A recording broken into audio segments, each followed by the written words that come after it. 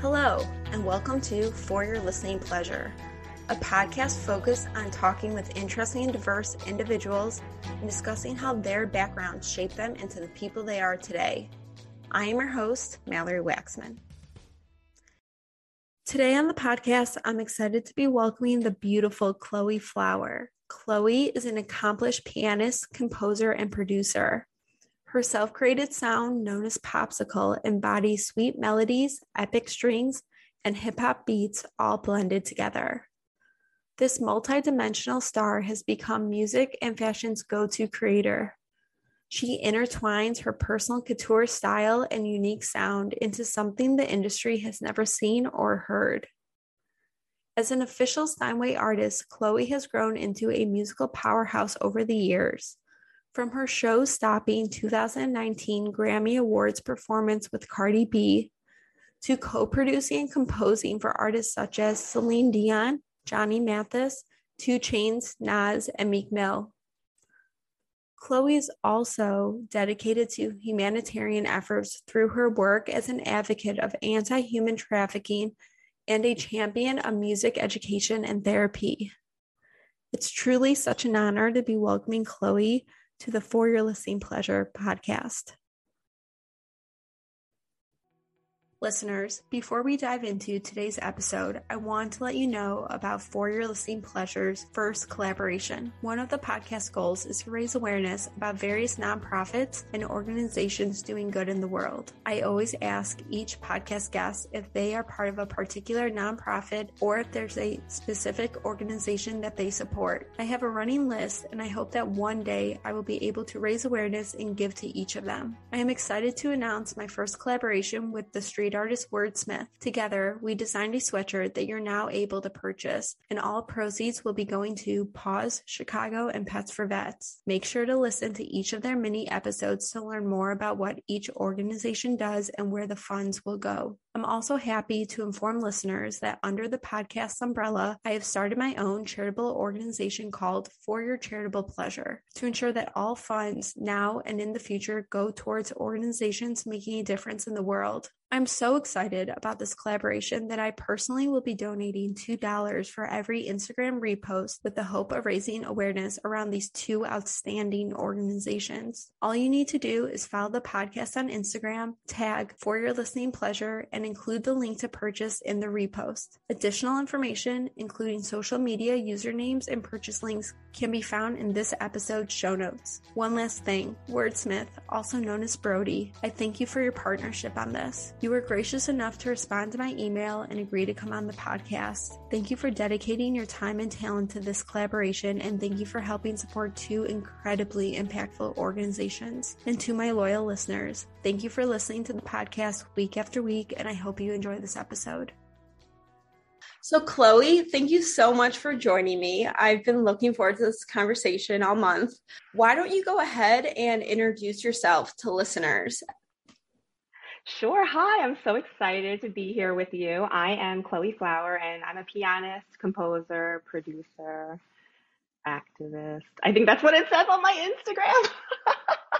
For those who might not know you or your music, you actually created your own genre because what you wanted to play wasn't out there. Can you describe what Popsicle is? I didn't mean to start this genre. In fact, I never even told anyone that I called it Popsicle except when I was in meetings because I didn't know how else to describe it, like classical but pop.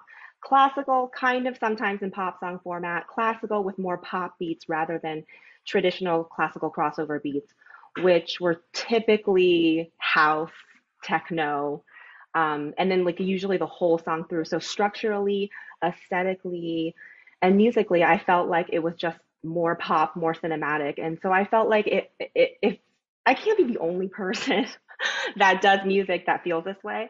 So I just started calling it Popsicle by accident when actually someone at Lake Nona, a performance I did with Renee Fleming, she's an amazing classical artist. When they introduced me, they were like, she started a genre called Popsicle. And I was so embarrassed because I was like, oh my God, I don't tell anybody that. And so that's kind of how it started. And it just, I just went with it. So you started performing at the age of 2, I believe, but your first performance was at a nursing home, which I think is so adorable. But what I found really interesting about your story is that you and your mom were out shopping. There was some competition going on. You went, you listened, you talked to the winner who said that they had this piano teacher, and you're like, done. I want in, I want to go. But this piano teacher told you at the age of 12, like, you weren't where you needed to be. And I think that at 12 years old, if your dream kind of in that moment, you were told no, that would, most people would maybe be like, oh, okay, let me reconsider, or I don't know, like that negative kind of experience might have shifted. You were like, no, I'm actually going to work between 12 to 18 hours a day. I am going to practice. Can you talk about what that conversation looked like? And if you remember how you felt hearing that you weren't good enough or where you needed to be within the classical category? Absolutely. You know, that was a very vivid memory for me. I remember it very well. I remember everything about it. I remember it was an international Bartok Kabalevsky competition in Radford, Virginia. I ended up entering that competition a couple years later, just for fun because I was being competitive. But I was like, I'm gonna go back and win that one. But yeah, so I went backstage, you know, classical concerts are much easier to get into backstage than like a pop concert. So it wasn't hard to get backstage and talk with the winner. And when I met her, she was actually 11. She was like a year younger than me. And I just couldn't believe how amazing she was. I hadn't seen that level of musicianship from my hometown. And I thought, I know for sure I'm missing out in terms of just lessons and in terms of study if this is where 11-year-olds are right now. And so she was so sweet. I think that was my very first encounter with somebody in my industry who was also an Asian young musician. And she was so supportive. Like, she was like, I am going to introduce you to my piano teacher. I am his favorite student. He will listen to me. Her mother was so sweet, barely spoke English, befriended my mother. In fact, when we went to go study with my first lesson, they came and met us for lunch to like wish us luck and everything. It was really, really sweet. So that kind of supportiveness, I think, was definitely something I remembered very early on. Like, such a good example for me to learn as a young kid. Like, oh, this, like, imagine if she had been rude to me or not sharing. You know, I could have had like a different reaction in myself in the way that I react to things too. So I think I've always been like a giving person. Part of that I think comes from my early childhood experiences. And that was one of them. And I remember when I went to the lesson, I played this Bach prelude, and it was like so basic. For it's like something that we study on. It's not something that you perform an audition with. And he was like, "Is this all you can play?" And I'm like, "But it's Bach. It's so classical, you know." And he was like, "You're definitely way too old to be starting at conservatory level. You are old." He told me I was old, period. And that I Wait, wasn't. He's at like, "You were." 14, at 14, he At told you, 12. or At 12. 12, I was That's old. even, wow. Yes, Okay. I am very old. I'm very behind, and just repertoire wise. And I think, you know, what he saw in me was musicality because I think that was always my differentiating factor, right? I had musicality that can't be taught, they say, you know, so it's something that was innate in me. He saw that in me. So he kind of was like on the fence, and I got that vibe. Like, I was like, he is on the fence. Like, he's not saying flat out, no, get out of my studio. He's like, you're really behind, but you're very musical. I just don't know if you can pull it together in 2 months and do this audition. I had 2 months, I think 2 months or 1 month, 1.5 months to do this, to prepare for this audition. And I was like, I will practice 14, 8, I was 12 to 14 hours a day. I will practice until this audition. I will at least be good enough to try. And so he was like, okay, we'll see. If you get in, I'll continue studying with you. And so I practiced 14 hours a day. It was summer, so I didn't have school. And yeah, and so that was my lesson was July 5th or 6th, July 6th. The audition was in September, early September, maybe end of August. And so I did the audition, and everybody was like, "It says here on your resume," because back then it was like a piece of paper. And he was like, I remember one of the judges was like, "It says here you've only been studying conservatory level training for, you know, 2 months." He's like, this is a mistake." And my piano teacher was so proud. He like stood up and he was like, "No, it's correct. She has been studying with me for 2 months, and that is it." And so it was like a really great moment. So yeah, I got accepted and I studied with him and had to work my ass off ever since. So obviously, when when kids have dreams like that, you need your parents' support because financially, driving to auditions or lessons, how, and obviously it sounds like your parents were very supportive, but how was their support like helpful? Because I feel like I've always been at like competitions when I was in a sport, and you would see those parents who would like put their kids down or not be so supportive. And then I would just look at my parents and say, oh, I'm so thankful I have you guys. Like, regardless of how crazy the dream is, you've always been in my corner. Talk about what that meant for you to have your parents support. I am so lucky. I think part of the reason I care so much about music education, I care so much about access is because I had so much access and exactly what that means, access to instruments, access to lessons, access to the best schools, but also access to support. And which I think, especially at a high level classical um, genre, the stereotype is a stereotype for a reason, right? Like parents can be stage parents and they can be extremely competitive as other students. And I was so lucky because my mother was and my father were very much like almost like not competitive enough in a way. Like I wish they pushed me more because I pushed myself so much and they would push me to study well and practice, but it was like they were like, no matter what happens, you're doing what you love, and that's okay. And so it doesn't matter if you make money, it doesn't matter if you tour, as long as you continue doing this thing that you are good at and you love, that is the reward in itself. Now, like I always thought that like until I was like, I started thinking about wanting to do records and sign with a label. And I was like, oh, but I'm just going to continue to work hard and continue to do my best and it will all come to me. So that was my mentality until like 25, like literally until my 20s. And I was like, wait, I think I have to go out there and like start hustling a little bit more and be more aggressive. And so, that support was amazing, but sometimes, it was like too supportive in a way, but definitely shaped my confidence. And I think the fact that I was able to go ask people for help so easily and take so much risk, not just in my sound, but in my aesthetic, like those are all things I think if a psychologist analyzed me would say, I felt comfortable enough to step outside of my comfort zone because my parents were so supportive.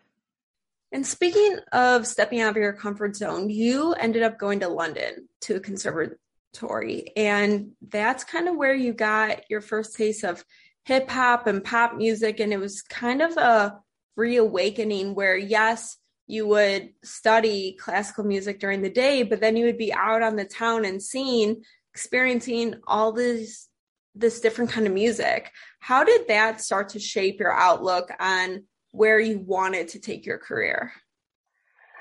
I think it definitely was something I was used to. Again, that duality of being too pop for classical and too classical for pop. Also, I grew up in an all-white town, so it was too Asian for the Asians. A lot of Asian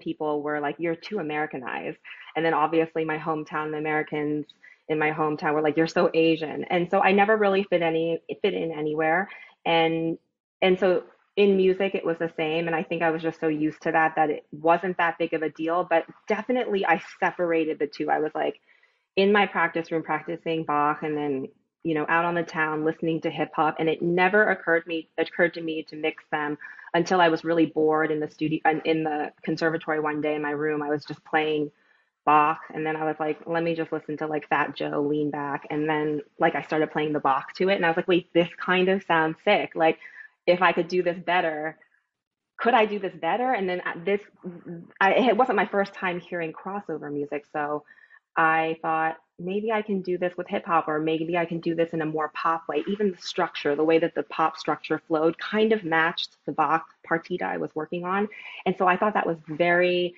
interesting. That like the flow of the songs went with each other. So then I was like, oh, this is like a math thing. This is like a structure thing that works universally that I can kind of harness and switch around and play with. And so that's kind of where the idea happened there in London. But so you were in London, you came back, But your first album took what, 20 years? 10 years? It took, yeah, even long, Longer? it feels like it, well, yeah, 20 years. I mean, like I wasn't working on my album. I was working on it, but I wasn't working on it in a real way because I didn't know how to produce. So I didn't actually start working on my album as you hear it now until I would say like 2010. And that's when I signed with Babyface. And I brought him these very rough ideas that I had done in GarageBand. I mean, with like the GarageBand beats that come with GarageBand. So I was like, obviously you're a producer, so you know beats better, but just try to ignore how bad they sound, but listen to the music, listen to the structure and the idea. So that started in like 2010. So ultimately, it was my album was supposed to come out a little sooner, but then COVID happened. But so it would have taken 11 years. It took basically 11, 12 years for it to come out. So I recorded like 200, 300 songs. So where does it all come from? Like inspirational. I listened to your album the other day when I was on a walk, and I was just thinking, when you hear lyrics, it's kind of like it's a breakup or a love song, or they're trying to get a message across. But with your music, there's no words, obviously, but you feel something. But how do you go into the studio? Is it that you're feeling something and that the sound evokes the emotion, or do you have an idea of like sounds you hear that you enjoy that you want to incorporate? How does that process work for you? You know, it's funny, like whenever I do interviews and they ask me like where did the inspiration come from? As the song develops more, the inspiration there I start to build a story in my mind and I start to think about a story. But from the beginning, in the very beginning of the project, I just write and I don't have a story. I don't have like I don't know. I just play chords, I play melodies, I play with ideas and they either sound wrong or right to me. And I don't know how to explain it. Like it just sounds wrong or it just sounds right. And then as I build, so I always build the structure of the song first with the chords and then as I build the melody and start to really add the arpeggios and add the more content, more harmonies, that's when I start to build a story. It really comes halfway through. It doesn't come at the beginning. It's so weird. I know, like, and I always feel like I have to make something up when they ask me that question. And I'm just like, You're being honest about your process, because I think no artist process is the same. What I also really respect about you is when you were talking about the drums and the 808s, you talked about trying to figure it out on GarageBand, but you took a long time to actually master it so you can now create your own drum beats. Why did you feel the need to master that? Was it to kind of prove to other producers that you were at the same level? Was it as a female, maybe other female artists don't know that aspect of the music? What do you think? you know, initially it was very, for a very simple reason. I had worked with so many producers and they just didn't get what I was doing. The patterns were always wrong. I didn't know how to explain verbally why I didn't like what it sounded like or how to say, I still don't know. Like even when I was working on Get What You Get, I was trying to explain to Tommy and Tone. I was like, wait, the hat is like too sharp. I need it crispier, but not so crispy. Like these are words that I use. And so I was really bad at articulating how I wanted something to sound, and it was never right. And like the drums, the 808s, the hi-hats, the kicks, I treat them because there's no lyrics. I treat them like the violin, the flute. Everyone is equal and the drum pattern is never copied and pasted. It always has to be, it has to be played differently. It has to flow with the music. It can't just be the same. And I think with lots of producers who do vocals, every drum is the same. You copy and paste, except for little areas throughout the songs, like transitionals and the bridge. Um, so I was like, yo, it's been like 5 years and I still don't have a beat that I like. And so I was like, let me just see if I can figure this out and see if I can explain it through sound.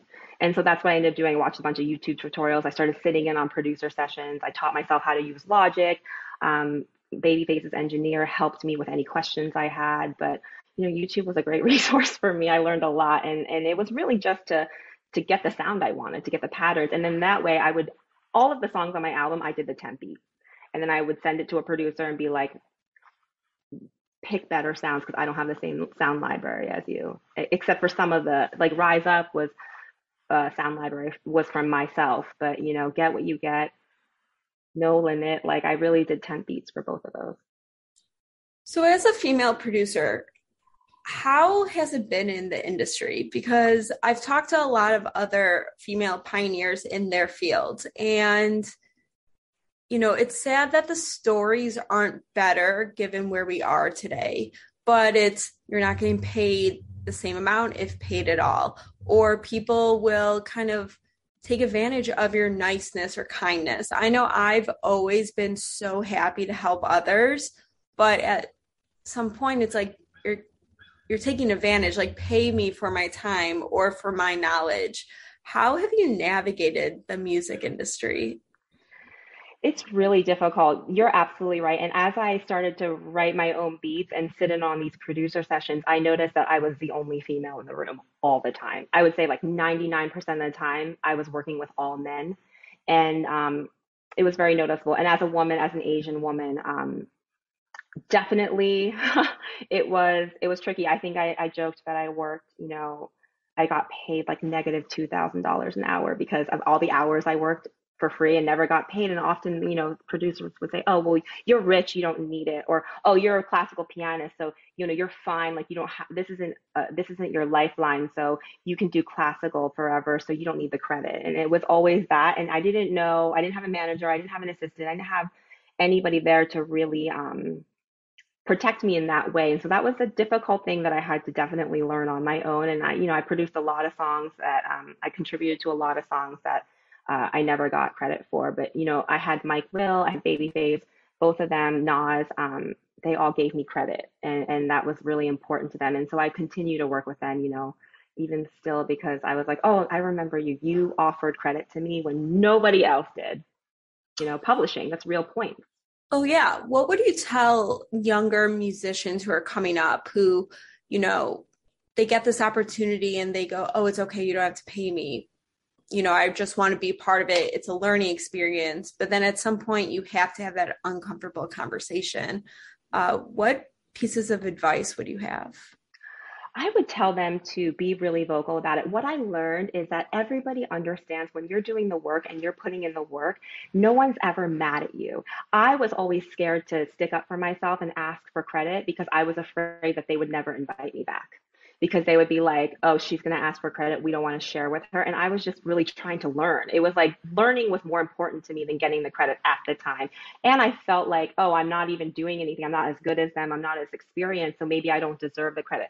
But you do. I would tell them anytime you say something like, I want a credit for this, typically they're not going to fight back. They're not going to fight back. I think especially nowadays with everything going on in the climate that we live in, people are, becoming more scared to take advantage and fuck people over. Oh God, am I allowed to swear on this Oh, podcast? yeah, you're allowed to swear. Don't worry. Oh my God. Yeah, but they're I swear afraid. all the time. They're afraid to screw people over now. And I think that's one thing that I think people being held accountable is great in that way. So I would say don't be scared because you know what? There's so much music out there. There's so many opportunities and there's so many producers. Um, Ask for the credit because all they can do is say no, you know? I am a big believer in just asking. And the answer is no, then it's like, okay, I can understand, can I ask why? Or what do I need to do in the future to get credit? Or what advice? I try to spin it into more of a learning opportunity. But I also will say as a female, sometimes it's really uncomfortable to ask or to raise your hand and especially a room full of men, because you kind of get one shot to come across a certain way. And if you don't, you're not going to get that shot that easily, which is sad, but it's also the reality. So you have to navigate it in the right way. But one Yeah. person who really made sure that you got your shot was Cardi B. And let's talk about that 2019 Grammy performance. How did you and Cardi get together? Who made the ask, or how do you know her? So my really good friend, and she was my publicist too, Lauren Cheridini, she invited me to a dinner and I was on the way to a session with Meek Mill. and I couldn't drink because I can't drink and play piano. I need hand-eye coordination. So I was very sober at the dinner, and I didn't stay long. And one of the people that she invited to the dinner was Cardi's marketing manager, Marcia St. Hubert. She works at Atlantic Records. And we were talking about, music. And I said, I'm going to a session. And so she knew I was a pianist from that night. And then I never really saw her again. And then I went to the Philippines. And while I was there, Lauren called me. She's like, did you get a call from Marcia? And I said, no, but I'm on my way back from the Philippines. I may have missed it. And when I got home, she had called me again. Someone from the production team had called me on behalf of Marcia and asked me, said that Cardi B had seen one of my Instagram covers. I feel like it was like the Kendrick Lamar one. I don't remember. But she had seen one of my covers and wanted me to perform with her at the Grammys, possibly. I think I was second choice. And I was like, I don't know. I was like, I heard money and there's only two notes, E flat and E. Like there's nothing going on in that song other than that. I was like, you could actually hire a dancer. I can teach them. There's just two notes. The only way it's really going to work is if I can add more stuff to it. And so they were like, yeah, go ahead, add whatever you want. And so I wrote that. And by the way, they were like, and you have to leave in like the day after tomorrow for LA for rehearsals. The good Grammys are in a week. And so I was like, oh my God. So I wrote this thing real quick. I flew to LA. We changed it during rehearsal, mid rehearsal, making all these changes. But that was my first time meeting her, was in that rehearsal. And she was so shy. That's amazing. And for listeners who have not seen the performance, we'll link to it. But you give a performance, like you start off, you're giving attitude, which is amazing. And who were you wearing? Because that outfit was stunning. And we're definitely talk about your fashion, because even right now I'm dying over this lime green shirt you're wearing, but just in general, your fashion, but that it was gorgeous. Thank you. I actually cannot pronounce the name of the designer. It's I have to text it to you. It's really long. It starts with a Z and it's very long. It's a designer I had never heard of. And Cardi actually helped my stylist Brooklyn pick it because I was wearing something completely different and then had a wardrobe malfunction on Friday night. So Saturday they put me in a completely different outfit that was all silver. And Cardi was like, stopped to the rehearsal, mid rehearsal, and was like, I don't like your outfit. I was like, oh my God, me either. I hate it. And she's like, she has to wear something big and it has to stand out because she needs to have her moment in music and fashion. If she wears a silver piece, she's going to blend in with the piano and no one's going to see her. And I was so shocked because I think initially, like everyone in the room was like, we can't let her be too, because I was already in the middle on a crystal piano. Yeah, you don't want to be the focus. Cardi needs to be the focus. But to be honest, Cardi like twerking on the piano in the center, it's hard to kind of take it away. I feel like Cardi's probably so sure of herself and what she brings to a performance that it's nice that she wants other people to shine instead of it just focused on her. Totally. And she was like, even when they, took out the middle solo of mine, she had them put it back in. She goes, where's the piano? More piano. And I think she ultimately, what she had said many times was ultimately, I need the best possible performance. This is my first Grammy performance.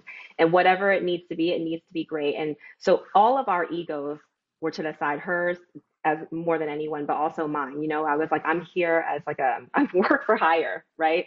And so, whatever the client wants, I'm just here to play. I'm not here to like take away. It was not my intention to like steal the show. I was there to just do my best. And so she was like, no, Chloe needs to stand out and she needs to have a moment. And I was like, oh, that's pretty remarkable that she's such a girl's girl like that. And she's letting me have this moment. And so that was another, again, like 12 years old, another moment where you're just seeing this female empowerment. I've just been so blessed with so much female empowerment that it's like, I have to empower other females, right? I have to empower other musicians because otherwise, what's the point of life?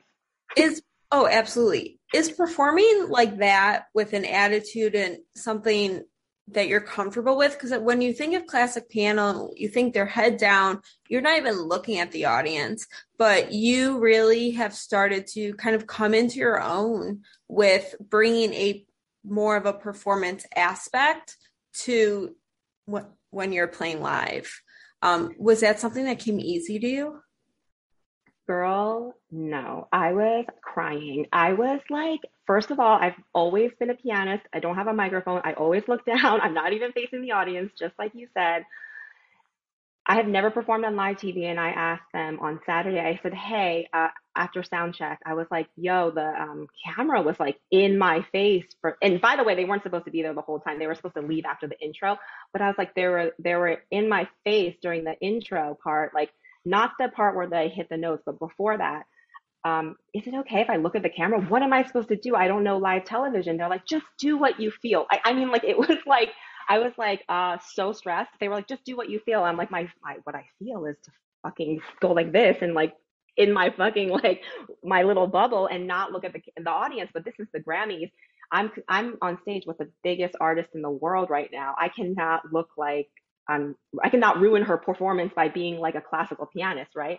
And I always like to, play with my little like movements. That's natural. Looking at the audience, looking at the camera girl, that was my first time. I had no idea what I was doing. I did not practice looking at the camera. He was supposed to go wide.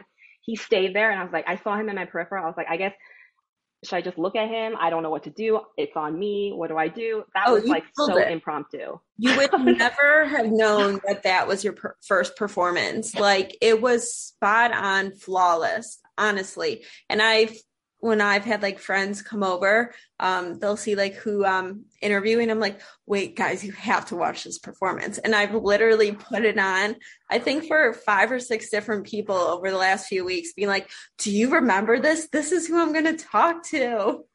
And I'm just like, look at, she's killing it. And it just, I had done some research to prepare for this and learned about, Cardi and how she was like, yes, like, we want her to shine. And it was just a flawless performance from you and her. And together, it was just so strong and gave off that really strong female energy. So good That's job. exactly what it was.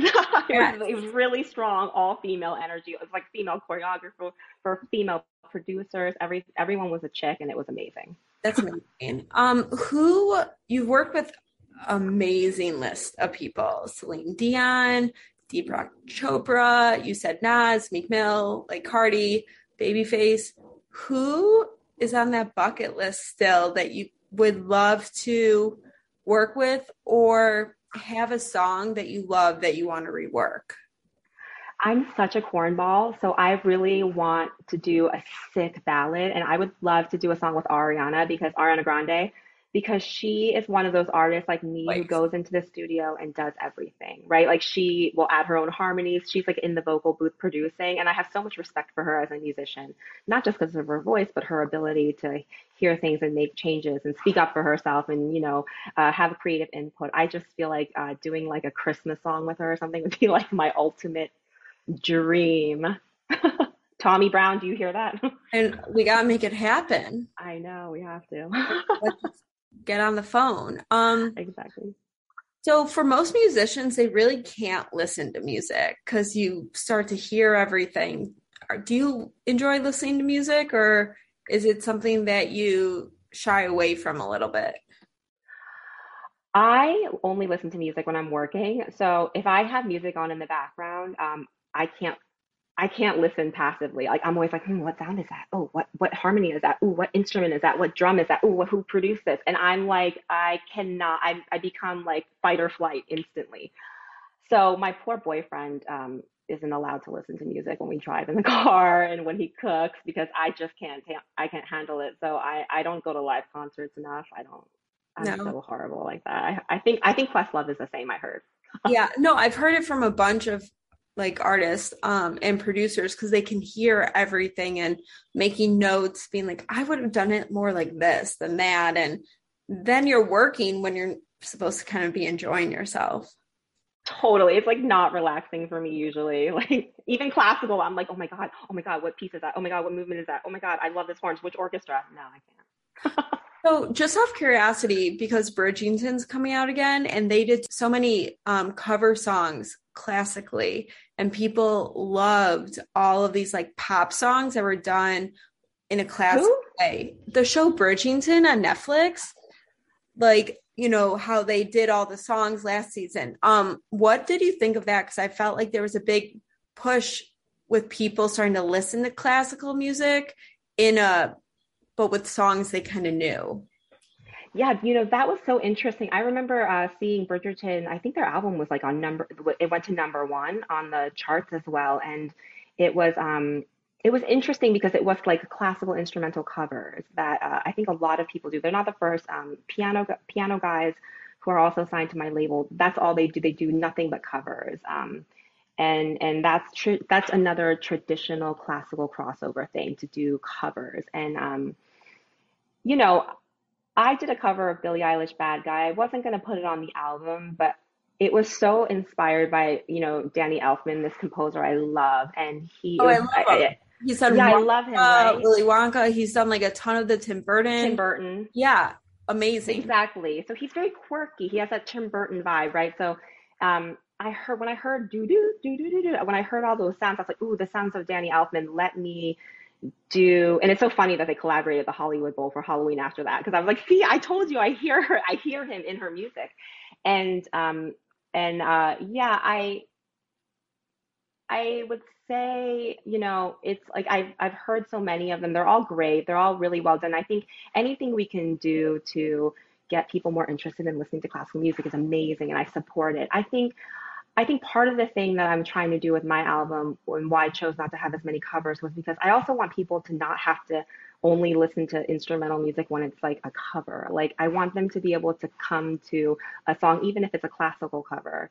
Like Liberace, for instance, only did covers. He never wrote a song before. And I thought, we're creating these covers, but I also want to inspire people to compose and to write and do something new, or even play classical and listen to a classical song that's not Claire de Lune and Moonlight Sonata, something else other than Yes. For Elise.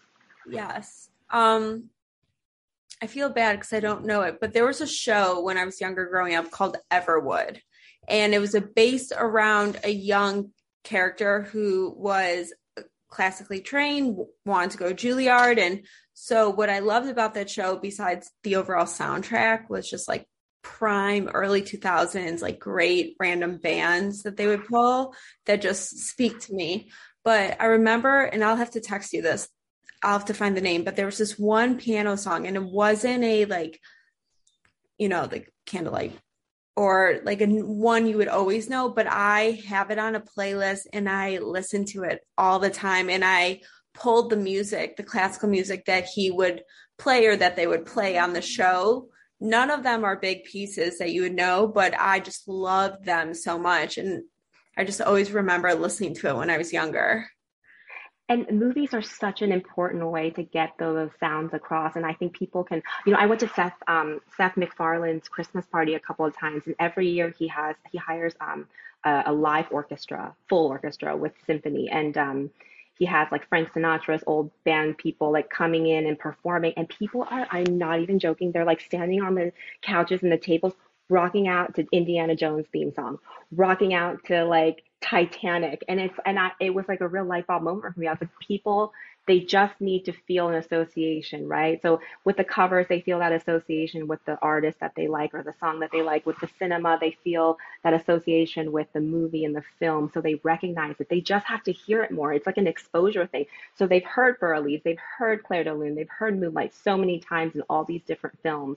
And I think it's really important for film musical directors to choose other music, because there is so much other music that will evoke that same feeling, and and there's so much repertoire out there. And so I would say, I don't even know what the question was. I have to check out Evergreen, but No, it's funny with the pandemic. I feel like we all kind of ran out of TV shows, and last fall I saw that Amazon had Everwood all like 4 or 5 seasons for free, and I was like, game on. It was wintertime in Chicago, and I called up my parents. I'm like, I'm rewatching Everwood, and my mom's like, oh, okay, I'll talk to you in a few weeks. Like, I know where this is going. Like, I'm so gonna watch that next. Oh my God, because I'm out of shows completely. Oh yeah, it's like a slow build, but like the character stories, it's like a small town. It's all the good, solid CW. Yeah. Old school kind of style. Love that. And I love early 2000s. Yes, oh my God. Yes. So outside of music, you donate your time to raise awareness around human trafficking, which is such an important topic. And I think that people shy away from talking about it because it's uncomfortable. And you just don't really know how to break the ice when you're talking about it. But can you tell us, one, how did you get involved and why do you feel it is so important to keep having those uncomfortable conversations? Yeah, of course. It's really definitely a vibe kill when you're like, hey, let's talk about, 5-year-olds being raped. It's not the funnest conversation to have. But again, I think that we're in a place now where we need to have these hard conversations, and I don't shy away from having them because I would have loved for someone to share that with me earlier. I learned about human trafficking in 2006 when I was touring classical music only, and I had done an impromptu trip to Cambodia, and I was supposed to be on this airplane. I was like all over the place. If you knew me better, you would know that I'm just like kind of fly by the seat of my pants. I don't need to follow a schedule. I'll like make changes and take a flight here for no reason. So when I got to Cambodia and saw Angkor Wat, I was supposed to fly the next morning to a beach town. I think it's like Sukhothai, and I decided, God, I love Angkor Wat. I want to see it a second day. So I just didn't get on my flight. I didn't cancel the ticket. It was probably like $40. And the plane crashed and everyone died. And I saw that on the news the next day. They couldn't find the plane for 3 days. And I was like, oh my God, I'm supposed to be on that flight. I still have my paper ticket. And so I rented a bike and decided to explore Cambodia and just, be like, why am I here? It's like a kind of like a life-changing contemplation moment for me that I had never had. And when I was uh, exploring down the beaten path that was like very not touristy, um, I saw these little houses. And if you had ever been to Cambodia, it's still suffering from, 1980, which was seems like long ago, but it wasn't that long ago when Pol Pot was removed. They are still suffering from that regime, and so it's extremely poor. So when you see like an American looking style home architecturally, it just stands out. You're like, what is that? So I noticed it, looked at it. I saw little red lights outside everywhere, and I saw these little children, and I was like, this looks like a brothel in this precarious situation with like expats coming out, like older men, usually white, coming out. I thought this is so weird. So I went back to my hotel room and I Googled like um, brothels, children, Cambodia. Like I had no idea what to look for, right? And then I saw all this stuff, and at the time it was called AFESIP, AFESIP. It's a French acronym, um, and they I read all about this, like 3-year-olds, 4-year-olds, 5-year-olds being raped, and dumped in dumpsters afterwards. And uh, I was like, oh my God, I've traveled the world. I've been to 6 countries before getting here. I can't believe I don't know about this. How have I never heard about this before? So it became, an immediate awareness campaign. When I flew back to New York, I did all these $20 awareness events and donated them back to AFASIP. And that's how I got involved. That was my first time. Well, one, I hope that listeners and myself need to get way more educated and figure out ways to help. Two, I'm about to launch my first merch collaboration with a guest around animal non-for-profits. So we're going to do a sweatshirt, and all proceeds are going to go to 2 different animal non-for-profits. What I would love to ask and see if you want to is let's Yes. have something to partner on, and our next thing we'll launch will be around this. And I believe you sit on a board or you're a part of Yes. an organization, and all proceeds from whatever we design together will go towards that. So we'll keep in touch and we'll work through that. But the goal of this show is to raise awareness, and all proceeds from everything go to different non-for-profits. And you just even talking about that, like 3, 4, 5-year-olds, it breaks my heart because children should be protected and supported. I know that that's detrimental to them moving forward to be productive members of society, and the trauma that comes with that, and no one should deal with that. So we will work together and come up with something and raise awareness. Absolutely.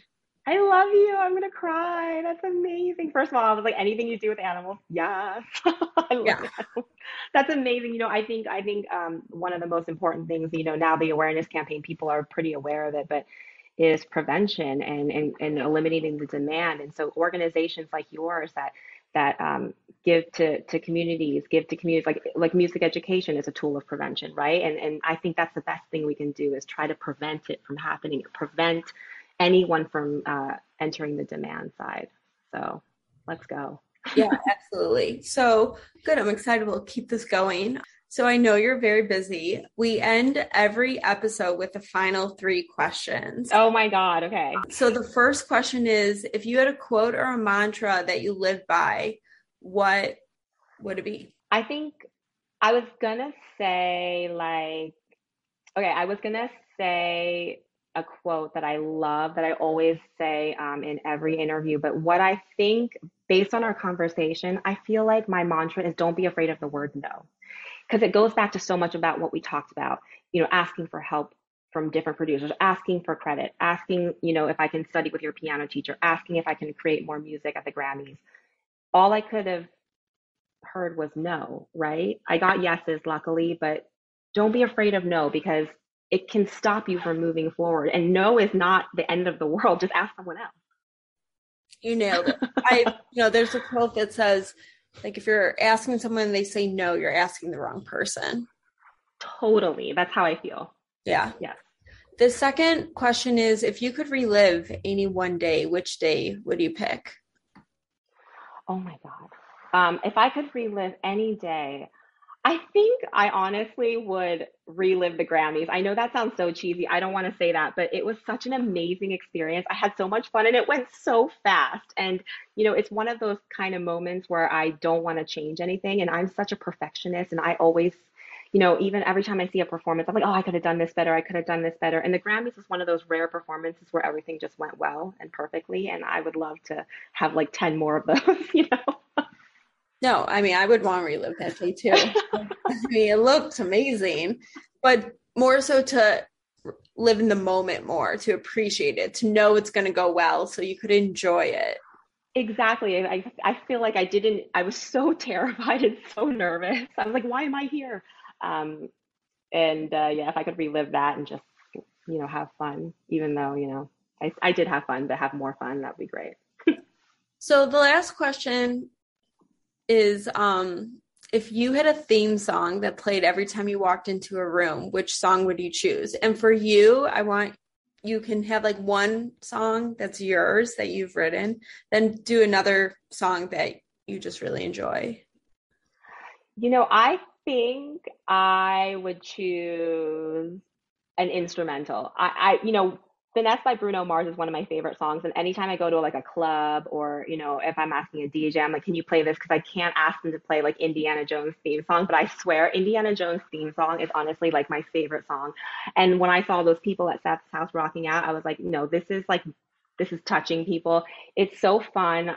I love instrumental music. And so if I had to pick one, I would pick that. Maybe if I had to pick something with lyrics, I would pick Finesse by Bruno because I freaking love that song. I'm gonna go see him live next week, the week after next in Vegas. Um, and then for me, for my theme song, I think I would pick if it was something I wrote, Popsicle, the last song on my track, because it's a medley of all the songs that I wrote on my album, and it really tells that story, and it reminds me of. I was inspired by that. That arrangement was inspired by Fantasia, the newer Fantasia, um, and that the Rite of Spring animation. I think that song tells a story and it kind of reminds me of like my life, like the ups and downs. And so I think in terms of a soundtrack, that's me. No, great. You know what? I'll add all three of those songs to I'm sorry. I think three songs. You're like one song. No. There's been guests where I've done 2, 3. Really, it's just amazing because I think music's something that connects all of us. And what I love about this playlist is it's so vast and so all over the place that it's wonderful. So all three of those songs will be added to the For Your Listening Pleasure Spotify playlist. I love you. Thank you. Yeah. Chloe, thank you so much. This has been so much fun. I have so enjoyed getting to know you and talk with you, and we'll continue raising awareness, and maybe we'll have you back on, and maybe someone from the organization will come on too to really discuss where the money's going to go, how it helps, and what people can do to kind of help with human trafficking. That would be so amazing. Thank you so much. You're as beautiful on the outside as you are on the inside. So congratulations to yourself. Thank you.